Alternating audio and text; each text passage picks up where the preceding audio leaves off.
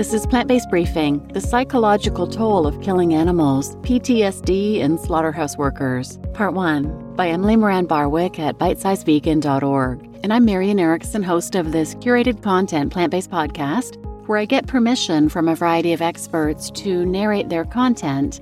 And I try to keep each episode to about 10 minutes or less every weekday. This one is longer than that, so I'm splitting it into two parts. Reading Part 1 today and Part 2 tomorrow. It's by Emily Moran Barwick. Her website is amazing. She believes in the power of an informed public, that everyone deserves to know the truth about what they're putting in their body, about how they're feeding their children, about how what they eat impacts their planet, and they certainly deserve to know what they're paying others to do to animals in their name.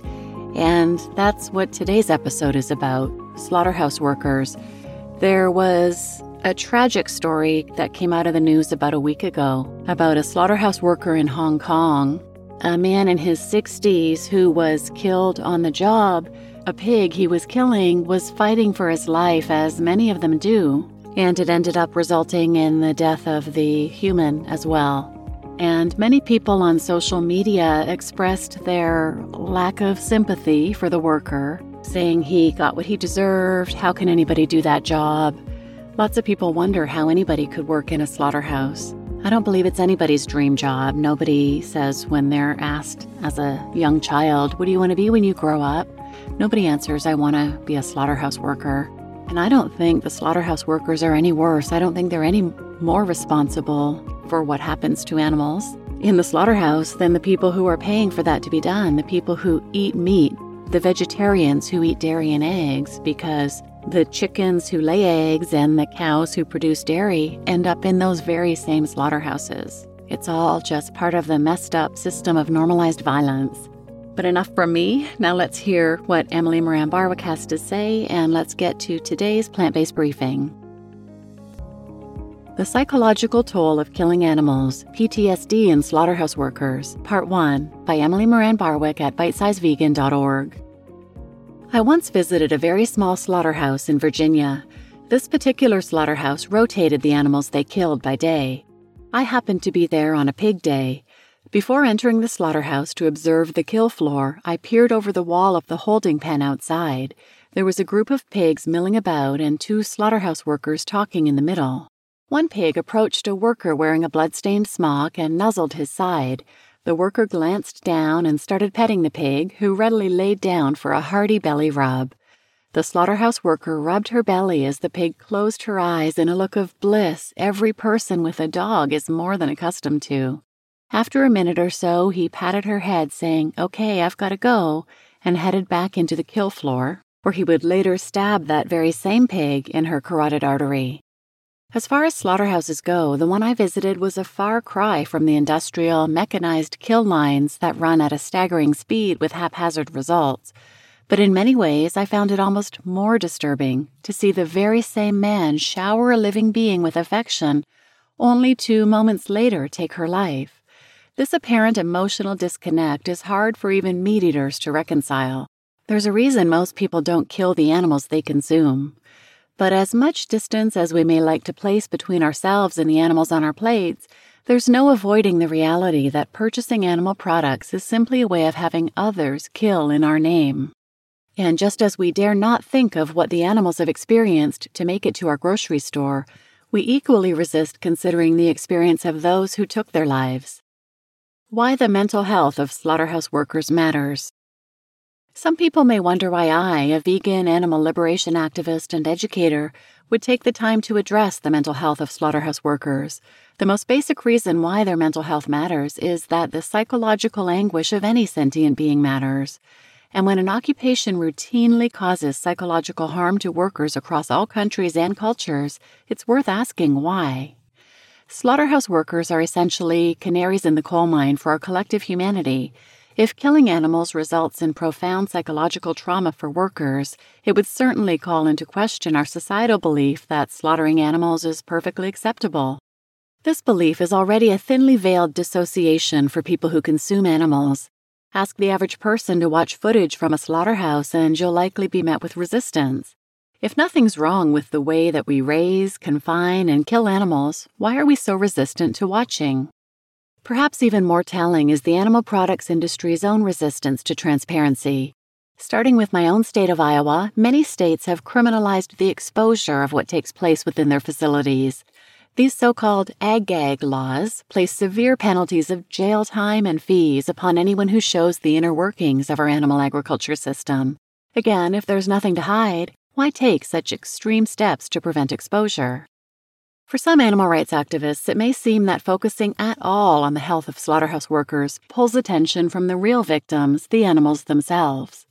It's a common misconception that being vegan means one has no concern for human rights. However, even if our primary focus is non-human animals, the psychological damage workers experience from killing them is a powerful testament to the true impact of the animals' suffering. The harm to workers flies in the face of viewing non-human animals as objects or commodities. Were that true, slaughterhouse workers would not be so gravely affected by taking their lives. Why would anyone work at a slaughterhouse? You may wonder what kind of person would work at a slaughterhouse in the first place. Perhaps people who take sadistic pleasure in harming animals? While there are people who willingly gravitate towards slaughtering animals because they enjoy it, they are by far a minority. In reality, most slaughterhouse workers take the job as a last or only resort for income. Slaughterhouse workers typically come from poor socioeconomic backgrounds, often with little to no education. Many, if not most, are members of vulnerable populations like refugees, people of color, and undocumented immigrants. Former slaughterhouse worker turned animal activist Virgil Butler shared about the makeup of his coworkers in a speech about his 9 years slaughtering chickens for the multinational corporation Tyson Foods. Quote, "Most are very uneducated. Some of them can't even read a comic book without some help. Tyson actually employs somebody to assist with job applications because most people can't fill them out. They also have a lot of Hispanic people that can't speak English, so naturally they can't write it. You've got a bunch of people here that really couldn't possibly hope to get a really good job, so they're stuck working for Tyson, and Tyson knows it. They pick on rural communities for that reason," unquote. This makeup of the workforce is echoed across countries from South Africa to Denmark to Turkey to Australia to really anywhere. The lack of options workers face also explains why they stay, despite facing one of the highest illness and injury rates of any profession, and having to carry out horrific brutalities most people can't even imagine. Virgil Butler describes this desperate position, recounting how workers were expected to remove improperly hung chickens from the line, quote, "any way you can. If that means ripping that chicken in half, that means ripping its leg off. If that means ripping its foot off, you do it. If you don't do it, you're fired. There's no choice. They tell you straight up, you are the most expendable human beings on earth," unquote. The prevalence of PTSD in slaughterhouse workers. It's rather telling that, at least at the time of my research for this article and video, when typing slaughterhouse workers into Google, the very first auto-suggestion is slaughterhouse workers PTSD. Studies across countries and cultures show clear evidence of psychological trauma from working in slaughterhouses, though this is still a largely under-examined population. Workers studied have exhibited and reported a range of symptoms including anxiety, depression, recurrent violent dreams, paranoia, dissociation, panic, a sense of disintegration, an increase in aggression in and outside of work, substance abuse, amnesia, suicidal ideation, and even psychoticism. Slaughterhouse workers are particularly prone to a form of post-traumatic stress disorder, or PTSD, called perpetration-induced traumatic stress, or PITS. The concept of PITS was first introduced by sociologist and psychologist Rachel M. McNair in her 2002 book, Perpetration-Induced Traumatic Stress: The Psychological Consequences of Killing. McNair describes PITS as a form of PTSD symptoms caused not by being a victim or rescuer in trauma, but by being an active participant in causing trauma, meaning the psychological harm results from having caused the traumatic event. McNair argues that this resulting trauma suggests that the human mind is not well suited for killing. This assessment is echoed in a study in South Africa that created a timeline of the emotional breakdown of slaughterhouse workers, starting with the trauma of their first kill. Quote, "During their first kill, slaughter workers remember feeling upset and experiencing physical shock manifested by shaking and shivering. They were also emotionally disturbed by their first-time kill and noted feeling pained, saddened, and shameful," unquote. From the study, Slaughtering for a Living, a hermeneutic phenomenological perspective on the well-being of slaughterhouse employees. And they outline 4 stages in the emotional breakdown of slaughterhouse workers. First, becoming a slaughterer, experiencing the mental trauma of the first kill, and experiencing recurring dreams and nightmares. Then, maladjusting to slaughter work, experiencing heightened emotive responses and experiencing personality changes. Third, coping with and maintaining the work.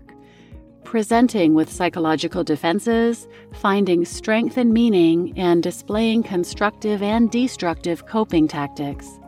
And fourth, living with the psychosocial consequences of slaughter work, work-life spillover, and experiencing social detachment and isolation. You just listened to The Psychological Toll of Killing Animals, PTSD in Slaughterhouse Workers, Part 1, by Emily Moran Barwick at bitesizevegan.org. And I'm Marian Erickson, your host. And please tune in tomorrow for the second half of this article. And please share this episode with anyone who might benefit. And thanks for listening.